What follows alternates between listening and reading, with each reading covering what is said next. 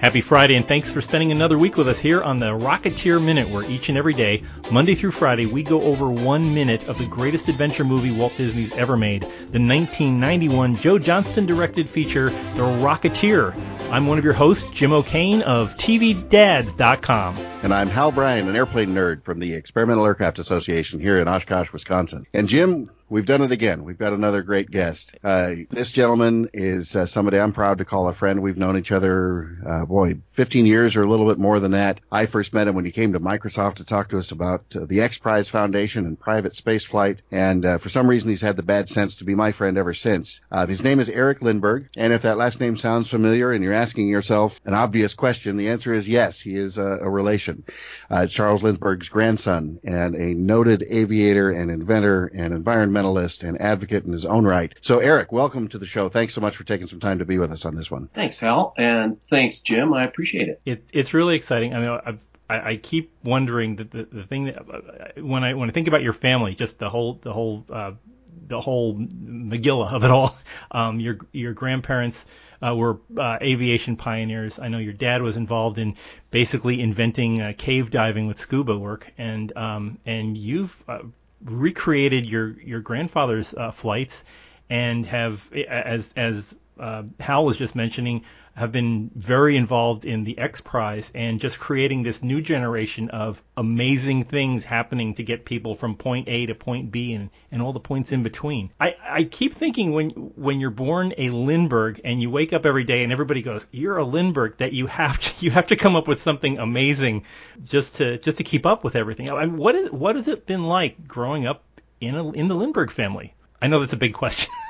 Well, you know what? That's a huge question, Jim, and I so appreciate it. People have expectations, and that's actually a hard thing. I think growing up as a Lindbergh, I knew there was something cool and different about my grandfather, but it was also kind of a real a burden, if you will. There's no way you can fill the guy's shoes, and I think it for me, it took becoming disabled and then getting another chance at life for me to realize, oh, I don't know if I'll get a third chance at life. I need to live now. And figuring out how to walk in his footsteps without having to fill his shoes was a big issue. And it freed me up to pursue X Prize and help create the private spaceflight industry, and now to push on the electric aircraft industry. It's not all easy being a Lindbergh, but it can also get you in the door. And if you're working on something amazing and cool and fun, that can be an advantage. So it's both. Wow. And Eric, I'm always struck, you and I, we've known each other quite some time, and, we've been at a number of the same events and things. I think I've even introduced you once or twice over the years. And I'm always struck at the number of people who want to come up and share with you some vignette about what your grandfather and your grandmother and Morrow meant to them. They want to sort of thank them through you, and they want to express that appreciation through you.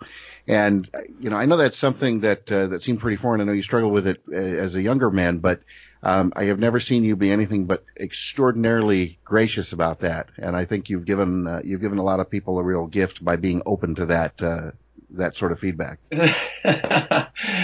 You're absolutely right, Hal, and that's a part of that challenge. People come up and introduce you and themselves to you, and you kind of wonder what this is all about. It's not about me. But as I sort of had that evolution of my own spirit and grew into being a Lindbergh and really started celebrating that, it's really allowed me to understand and really smile in the face of interesting, odd, and amazing people who were inspired by my grandparents. And I'll tell you what, they keep coming, and I keep hearing more and understanding amazing things that they did and the ways that they touched people in their lives that was extraordinarily positive. There are, of course, some negatives. Some guy came up to me and said, I didn't like your grandfather. Really? And I'm like, okay, here's a new one. And he said, yeah, I waited in line. I was 14 years old, and I asked him for his autograph, and he said no. And I went, I'm sorry. And this guy's like 85 years old now. And it affected him so much in his life that he told me about it. Right, all this 70 time. Years later. That's amazing. Just waiting on that payback is just that's a tough one. Yeah, I mean, it's a complex legacy, a very intense. Grandfather was perhaps the most famous person on the planet for about 10 years straight, and it was good and it was incredibly bad also. And nobody else had that experience at that time in life when communications was really the first time that communications sort of instantly spanned the globe. And I think, the poor kid, but grandfather had a policy of not giving autographs or he'd be stuck signing autographs for the rest of his life. And he really wanted to move ahead beyond that flight, the one thing that he was known best for, and try to change the world in other ways. And he did so in so many amazing and extraordinary ways by adopting policies like that, which weren't so good for that kid. And so if you ask me, I'm happy to sign anything. Exactly. I've got a couple of checks that I have to ask you to sign. So, we were talking about Charles Lindbergh, and presumably everybody out there knows exactly why we know his name. But May of 1927, so 90 years ago, within just a few days of when this episode airs, in fact, 90 years ago, he won the Orteig Prize by flying solo from New York to Paris. Now, solo wasn't a requirement. It was just he flew nonstop New York to Paris. First person to do that, not the first person to fly across the Atlantic, often misunderstood. Made this flight where others were failing. A couple even died in the attempt. Won this prize that Raymond Orteig very cleverly leveraged his investment in aviation. He put forth $25,000 and hundreds of thousands were spent trying to win that $25,000. Of course, your grandfather won. I'm not telling you anything you don't already know, Eric, but as you said, you hit on something very important. He was the most famous person in the world. And I think about this a lot. I've racked my brain quite a bit, and especially here in Oshkosh, we're doing some things involving you, Eric, too, with the 90th anniversary of the flight. I just sat again in our Spirit of St. Louis replica. It was flying just today. We're commemorating that. But I don't think there's anybody you can point to, with the possible exception of maybe a U.S. president here or there. But even still, I don't think that there was a singular celebrity who's been bigger even since. I just can't think of who it would be. Yeah, it's hard. The mind boggles with it. And of course, I wasn't alive. We weren't alive. So all you can do is really look back at that time in history and sort of immerse yourself in it and think about it. What was it? And for the first time, as I mentioned, communications almost instantaneously went all the way around the globe with radio. And so the globe quickly knew what he had done while all these other people had failed. And as you mentioned, being a solo flight, it may have been an advantage for him to be solo. We know now that some of the competitors for the Orteig Prize fought with each other and they didn't make it. Others overloaded their aircraft and had to build huge aircraft, multi-engine aircraft, and loaded it up with food. And of course, in an airplane, the more weight you carry, the more energy you need, which means you're carrying more weight, which means you need more energy, which is a negative feedback loop. And so going single engine, single pilot, he could control everything with that flight and reduce all the other risks. May have upped his risk of, falling asleep or passing out due to this, sort of stress of it all and not sleeping. But he really figured out the combination of off-the-shelf equipment and in the Ryan Spirit of St. Louis, and then also what he did, cutting the corners off his maps to save weight. Some of his competitors carried champagne and croissants so they could party when they won, but of course they crashed on takeoff. So it's a fascinating and amazing story. Where he went with that in life and the pressures he faced as a result of that fame were, I think, unimaginable. And that is intense. And it was a barrier for me to put myself out into the public. So that was a part of what I had to sort of break through. Some limitations are sort of external limitations and others are, our personal limitations. And my personal journey was kind of amazing in that I was able to, through disability, I got rheumatoid arthritis at a young age and couldn't walk, became disabled, and then had another chance. And through that, it enabled me to sort of shed all my personal barriers and sort of push through a lot of the external barriers. That has led me on a great journey and enabled me to help with jump-starting the private space industry and pushing on the electric aircraft industry. Really, It's been a great journey. If sometimes hard, it's also been sometimes extraordinary. Thinking back in the context of this part of this film, The Rocketeer, this is taking place in October 1938, so a little over 11 and a half years after the flight.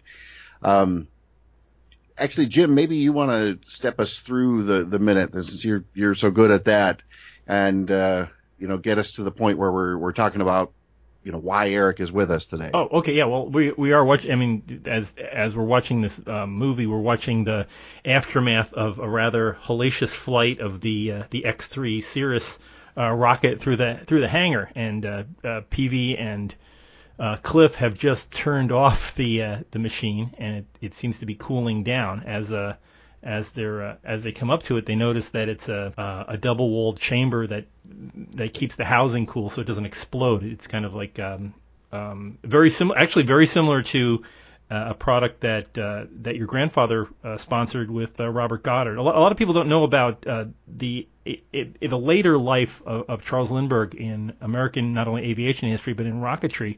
He funded Robert Goddard after Robert Goddard made his record-setting flight in 1926. He contacted an endowment from Daniel Guggenheim. They moved Goddard's entire operation out to the New Mexico desert, and Goddard continued to work on gyroscopic navigation and, more importantly, cooling around the outside of the engine nozzle by pumping the propellant and the liquid oxygen through the actual bell of the engine, which was, that was a major part of Robert Goddard's work. We're seeing a similar thing here, not for the same purposes, but very similar. The X3 on this has a double-walled chamber where there's a rocket engine inside of a cooling tank where the alcohol is flowing around, and that keeps, at least in the sense of this movie, that keeps the engines from overheating and exploding. So we watched Cliff and Peevy try to figure out why would anybody build this giant engine that can cool itself down really quickly, and of course Cliff figures out that the straps are to put on your shoulders and tie it around your waist, and all of a sudden you're ready to go in a rocket belt. And excuse me, Jim, very quickly, since we know he's listening, but even if he wasn't, Billy Campbell, some of my favorite acting of his in the entire film, and I love the guy to death, start to finish.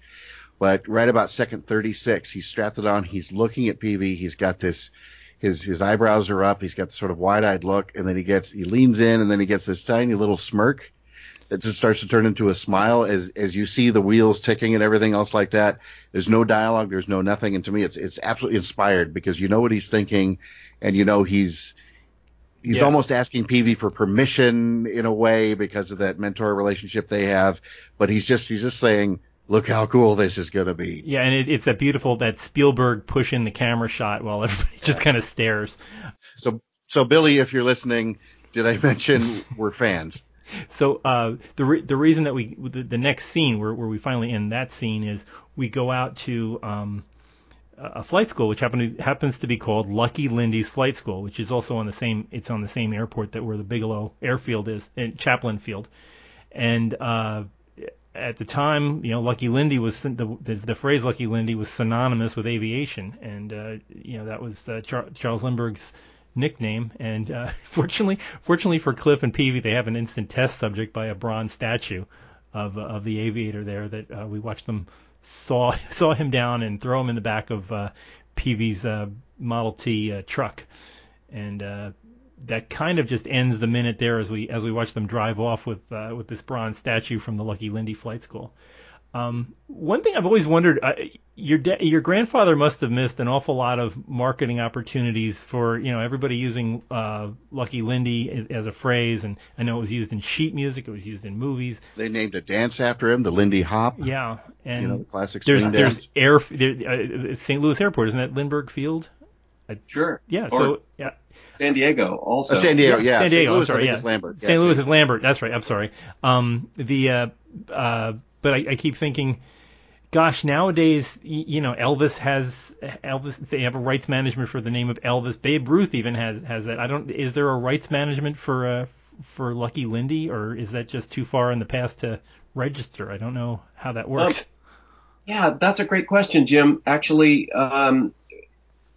my grandparents, actually, I should say my grandfather and the people who were around him at that time, including Guggenheim, thought, we need to really protect him from the sharks of that day, the advertising, the seedy, whatever, newspapers and hucksters and so forth. If we thought it was bad today, put ourselves back to the 20s when information was whatever was printed, and the truth might have been a part of that. So, I think, first of all, he hated the name Lucky.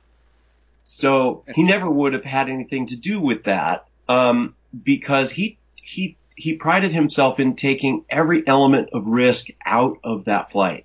That was, modern risk management.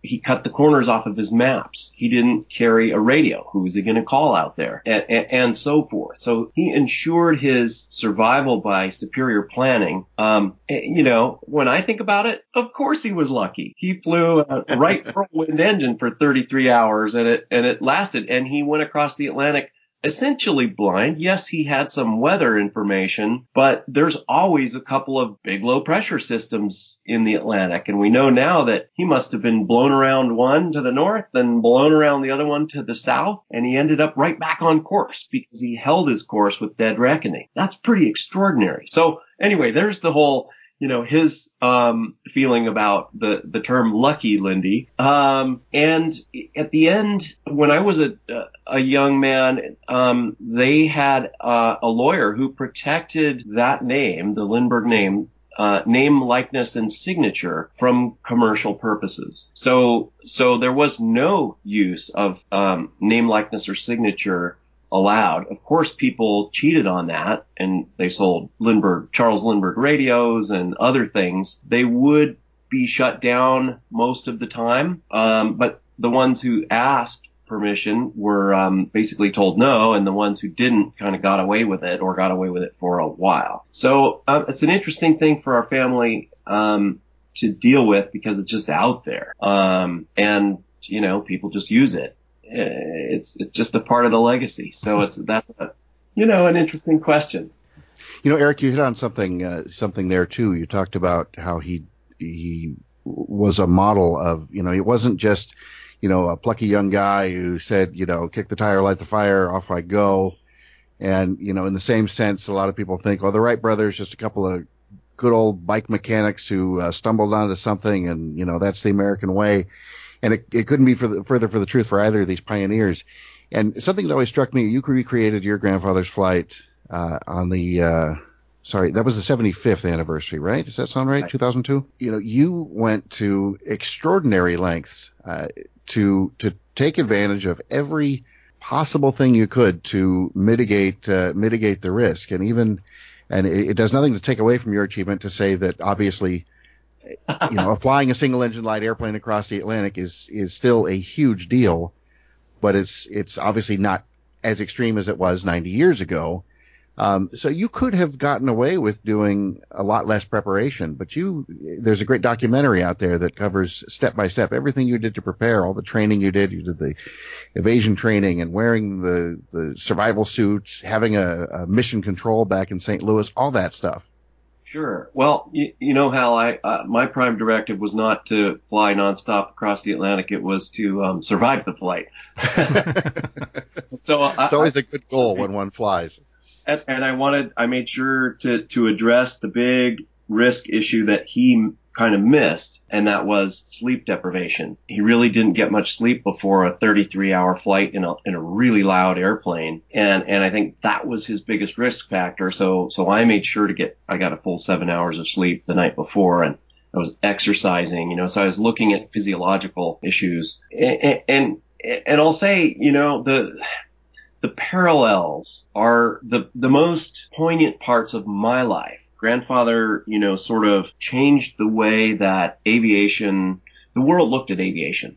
Before he flew across, people who flew in airplanes were called barnstormers and daredevils and flying fools. It was kind of crazy. And after he flew across the Atlantic in 1927, people who flew in airplanes were called pilots and passengers. And it really jump-started that commercial era of aviation.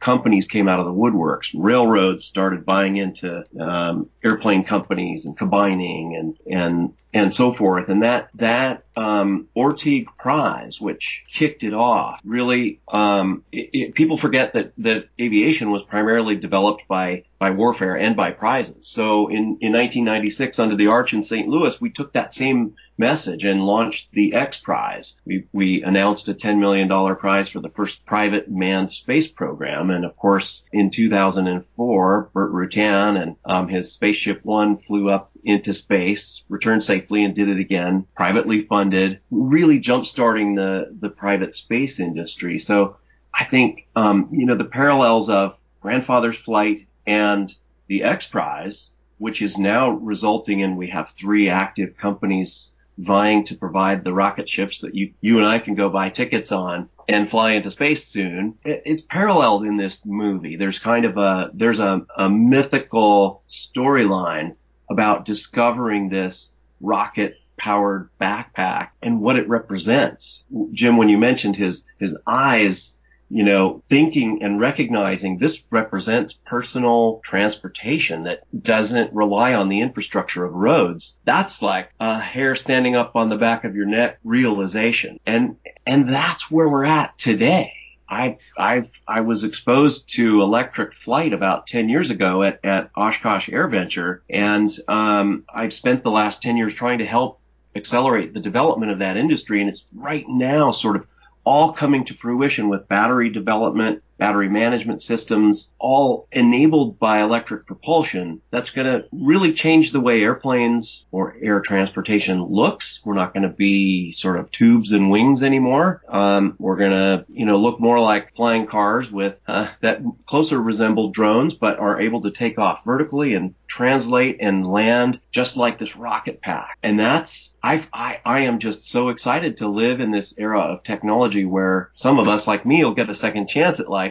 Plus, we're going to see massive disruptions in some of the bigger industries that we know, like automotive and aviation, and changes in the way we move around the planet. And it's going to get cleaner and quieter. And that, to me, is exciting. It's exciting for the next generation to live into. That's just, I love the parallels of this movie and what's going on right now. It really is. I mean, there's so many times that people believe that I forget, there's the apocryphal story about the fellow that didn't take the job at the patent office in 1893 because he thought everything had been invented already and we didn't, nothing more needed to be done, so why issue new patents? But we are on so many cusps of such, like things with getting rid of peak generating with the idea of massive storage facilities that you can level out the generation of power, and this is in aircraft, in transportation, in your home, the idea that what happened to, I mean, we all we live in a time when we can remember how much long distance telephones cost, and now we don't even think about who we're calling or where we're calling because it doesn't cost anything. And the idea of having renewable energy. I know we're going far away from the Rocketeer at the moment, but the idea of having renewable. And we've never done that before. No. This is our first off ramp. Yeah. Never walked off on a tangent. So, but I mean that the idea that this is happening so quickly that people like the folks that work behind the X Prize and people like Elon Musk and other companies that are building the future right in front of us, and the scale and the speed that seems to be accelerating, that we seem to be changing into the future very quickly. I mean, there will be people listening to this podcast, in 5 or 10 years ago, and probably laughing at us for being so excited about things that will be very commonplace to them. Total. That's the amazing thing, and we really are talking about the movie. A great movie stimulates that conversation. And it stimulates more. It's like, what is possible? And a good movie will free your imagination. And that's what Grandfather did. It's what Burt Rutan did. It's what Elon Musk and Jeff Bezos do. That once their imagination is free and they've got the resources to move forward. And some of them are like these guys in the, flight school that they're making it up in their garage. They're strapping this rocket pack to a statue, right? Okay, that's kind of low budget. It's like a hack. Yeah. And it's a But statue that looks a little bit like you, Eric. I gotta uh-oh. say. Yeah, well, better at the statue than me. Right. Flight. Exactly. I'd like to take that for a spin later, once we've gone through a few statues. Yeah. But Yeah. that's the beautiful thing. Yeah, like you were saying, I mean, and it all starts small. I mean, your grandfather back in 1926 took 2 bags of mail, threw them in a plane, and took them from St. Louis to Chicago, and that started the airline that my mom worked for 40 years for American Airlines. But it all just started with a little thing, but that little step built up the mail system that we take for granted now, that mail gets thrown into a plane somewhere, or FedEx or whatever gets thrown in, and it's there the next day. It's, and all this started with just one small step. And I think that's, like you said, we're talking about that in this movie with this one small step, that they're going to try it out and see what's going on with this new thing that they have. Where it's going to go, they're not sure, but it, like Hal was pointing out, that little glint, that little idea in their eye, that this could be a lot more than what we're just looking at right now. Oh, and it's totally crazy. I mean, really, grandfather was crazy too. So was Burt Rutan, and so was Elon Musk. You have to be just that little bit of crazy to sort of break through the barriers that you're facing, or figure out a way that it works. And of course, it's crazy until you make it happen, and then it's brilliant. You're hailed as Or then it's even obvious. It becomes obvious, like, oh, of course that was going to work. That was, and it looks great in hindsight, but the idea of your grandfather getting in a plane and shooting across the entire Atlantic Ocean and landing in France, that's, the week before it was nuts. Totally. And I think that's the parallel that we've got, here with Cliff and Peevy. It's they are just a little bit crazy, and it takes that, and it's hard. I think when we look at these people who are changing the way we move around the planet, the electric car, personal air vehicle developers right now, they're crazy. And people in our beloved aviation industry are saying, electric, it's not real, batteries are too heavy, blah, blah, blah. It's easy to dismiss these things. It's a lot harder to turn one of those things into a vehicle, and then a vehicle that's safe, and then a vehicle that's safe enough and efficient enough to turn into a business. That's what strikes me so much about building Tesla and, these modern efforts. And of course, I'm a little bit myopic on the electric aircraft industry, but it's finally coming to fruition. We've got some extraordinary personal air vehicles, just like this crazy rocket device, that are coming online. We're seeing them on the internet, and they're still crazy, and they're still not real. People are starting to pay attention, but I don't think they have a clue how much this is going to change our lives in the next 5 years, in the next 10 years. And looking back, as you said, we're going to be astounded. Yeah, I mean, a year ago from when we were recording this, I had heard of Tesla. I had heard, they're making electric cars. I knew nothing about it. I thought, okay, it's probably some kind of like a go-kart. It runs about as fast as a golf cart, and you can use it to get around the block and then charge it for another 10 hours. But my son had figuratively plugged me into reading more about Tesla, and I wound up standing in line for a first-day reservation on the Model 3. And over time, I went out, I thought, I really got to get ready for this. I put a high-powered charger in my garage. I don't have a Tesla, understand. I just have the charger, but there is a Tesla in my garage. It's just the charger. But you got to start somewhere. Having road tests. This isn't a commercial for Tesla, although they are welcome to be an advertiser on our show. I'm always open for that. But we don't want the Tesla. yeah, and it's like I went and took a test drive in a Tesla, and when I got out and I had to get back on my old Toyota truck, I felt like I was walking into the past, because I had held the future in my hands. This is how everybody's going to be driving electric cars. They'll bring them home, they'll plug them in like a cell phone. You'll never stop at a gas station again. They get 250, 300 miles on I don't drive 300 miles a day. and the idea that you can plug it in, go have a cup of coffee, and then it's ready to go all over again, and they make no noise at all. As you were saying before, one of the things we don't even notice is noise pollution. We think of things like smoke and water pollution, things like that, but just the idea that the world's going to get a little bit quieter, it's something that it's a quality of life thing that you won't miss it when it's gone. So You'll notice it though, yeah. and you touched on a really great point, because noise, I think, is one of the greatest threats to the aviation industry. And we fly a plane and we broadcast noise over a huge area. And if we don't drive the dialogue and develop the solutions to that, someone else is going to. And we in the aviation industry are not going to like what that looks like. I mean, you could just look at Europe and see how constrained their general aviation industry is. That's starting to happen here more and more. And as people are enabled with the world's data at their fingertips with their cell phones and the ability to organize, there's a lot more pressure being put on. And we know now that noise is bad for you. We've known it actually for a long time. It causes heart disease and hypertension. And I think to the extent that people say, oh, I love aircraft noise. Well, great, but not everybody does. And that attitude is that sort of dinosaur attitude. The companies that figure out how to deal with noise are the ones that are going to thrive and survive into the future. The ones that don't are going to go away.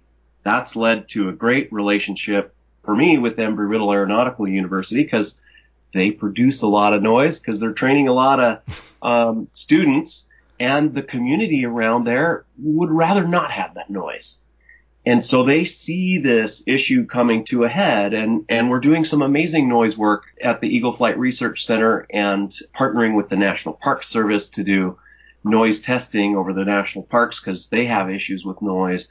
I think that issue, also, let me just give a plug for, we've developed a hybrid electric consortium, because one of the stepping stones, just like with automobiles, because the energy density of a gallon of gasoline isn't quite where the energy density in that rocket pack that we're talking about, we're not quite there yet, but it's coming. But it's reasonable to assume that a turbine power plant, for example, that's in the back of your airplane that can be muffled, can power the batteries for the electric aircraft. So we'll have a hybrid, just like a Toyota Prius, to really bridge the gap between all electric, hybrid electric, and then large, all electric aircraft in the future. The hybrid electric consortium, which is large original equipment manufacturers, is mostly concerned with noise, then direct operating costs, then climate change. And it's because those are the things that will shut them down faster than anything. And those are the big pressures that they're feeling. So you've touched on an issue that's huge. And, one of the big barriers to supersonic flight is noise. People just don't tolerate too much of it, which I'm not sure what I'm going to do about all my talking, but maybe you guys. There's no such thing as too much, Eric. There's no such thing as too much. One thing that really struck me as we're sort of stepping through this stuff, following the conversation as it goes, is we're talking about this movie that was made a little more than 25 years ago. It's set about 80 years ago, 79 years ago, and yet we all take from it this wonderful forward-thinking optimism. Jim, you and I talked to Brian Fees about the World's Fair, the 39 World's Fair, and the tone of optimism that ran through that, and that, for a period piece, it's really striking me now just how forward-looking the tone of this movie is. And also, it's unfortunately, sometimes it's an unfortunate reminder of how maybe so many of us lose that optimism from time to time. Whereas here in 1938, going into 39, the World's Fair, all of that great stuff, everything was about looking ahead. There's no problem we can't take on and put our heads together and figure out a way to solve it and make everything better. We don't always have that now, but, forgive a little bit of gush here, Eric, my old friend, but I spend 10 minutes with you talking about this kind of thing, and I get it back immediately. So I'm very lucky to have you as a friend in my life that can always bring me back around to that great forward thinking. Thank you, Hal. I think too often we can get stuck in the bad news especially if we watch news like the constantly negative news network. We live in one of the most abundant times in history. There are less wars, less poverty, less statistically. The news gives you all kinds of bad news because it stimulates your amygdala and your brain, and you react to that, and they're able to sell, advertising spots. But one of the things that I really learned through my work with the X Prize Foundation is that we really can change the world. And it's hard, but if we apply ourselves, it's absolutely possible. And we did it, and I want to do it again. It's totally addicting. I guess to let yourself go into the negative is just not where I want to live. I've got enough, health issues and drama, family drama, whatever going on that I don't need to accentuate it. The future, I think, is extraordinary. Maybe I'm just way too optimistic, but I don't have the guarantee of living tomorrow or in a decade. And so I really feel like I have to live today, and I have to celebrate and promote and build a brilliant future for the next generation. I think my grandparents did that for me. They didn't always get it right, but they tried. And I want to do that for the next generation. That's just, I think, the way that everybody should operate. And if we turn off the crisis news network and start really focusing on and building that future, the more we live into that. And I think one more, I guess, shameless plug. I gave the commencement speech at Embry-Riddle Aeronautical University down in Daytona on Monday. And I'll tell you what, those guys are creating the future that we're going to live into, and those students. And the most powerful sort of takeaway, I think, is when you look at politicians and you get upset, you need to blow it off, because those guys, they're just not as effective as you and I applying ourselves and creating the future. And that's the key takeaway. I don't know how else to say this, but preach it, brother. That's what it's really is. Yeah, you're exactly right. I can't tell you anything more than amen. It's just the future is coming up so fast, and it's here already. We just have to see those parts of the future that are revealing themselves right now, and push for those parts that we like. I can't agree more. And of all the epic misadventures we've had so far in the Rocketeer Minute, Jim, I believe I have to go back to my notes, but I think this is the first time we've accidentally started a church. I'm pretty sure. Tune in next week. Wow. One never knows. Yeah. Well, Eric, thank you again so much for being on our show. This has been amazing and very uplifting. And thank you for sharing your life and your family's illustrious history with us. And more to come. I know I can feel that there's more to come. But thank you again. And absolutely, it's been a pleasure to meet you, Cliff and Peevy. And I meet Hal and Jim. I look forward to next time. I've been mistaken for worse, that's for sure. Well, for those of you out there who are wanting to join in this conversation on social media, we are all over the place. Go check us out on Twitter at Rocketeer Minute. You can find us on Facebook at facebook.com/Rocketeer Minute. And also at the big site, rocketeerminute.com, where you can read about this episode. We will also have links to some of Eric's sites, so you can follow on how the X Prize went and where other things are going with the Lindbergh family. So we'll have that on this current episode. Jim, let me derail you 1 second, because I forgot to mention something. You talked about links to Eric's site. Everybody, do yourself a huge favor. Check out lindberghgallery.com. We will have the link up. In particular, if you like the aesthetic of this film, you will absolutely love some of Eric's rocket sculptures that he has done. Absolutely breathtaking. I'm looking at one on my desk that sits proudly right next to my Rocketeer helmet, as a matter of fact. So anyway, sorry to derail you, Jim. No, that's right. You're going, but you're right on the money there. Yeah. No, but please check that out. And also if you want to listen to this wonderful, we have great episodes. And don't we have great guests or what? I mean, this is top notch. I am high fiving us over here. Now, who knows who we're going to have on next week? Just check us out. But you can subscribe to us on either iTunes or on Google Play. I'm sure there's a bunch of other places that carry us, but you can go in, search for Rocketeer Minute, click subscribe, and you get this delivered hot and fresh every night at somewhere around the stroke of midnight. So check us out next week. Have a great weekend, everybody. Be safe. Go try out an electric car. There's a bunch of them out there. You can feel a piece of the future if you go take a test drive. So do that. That's your homework. But we'll see you here Monday, bright and early, on the Rocketeer Minute. So until next time, over and out.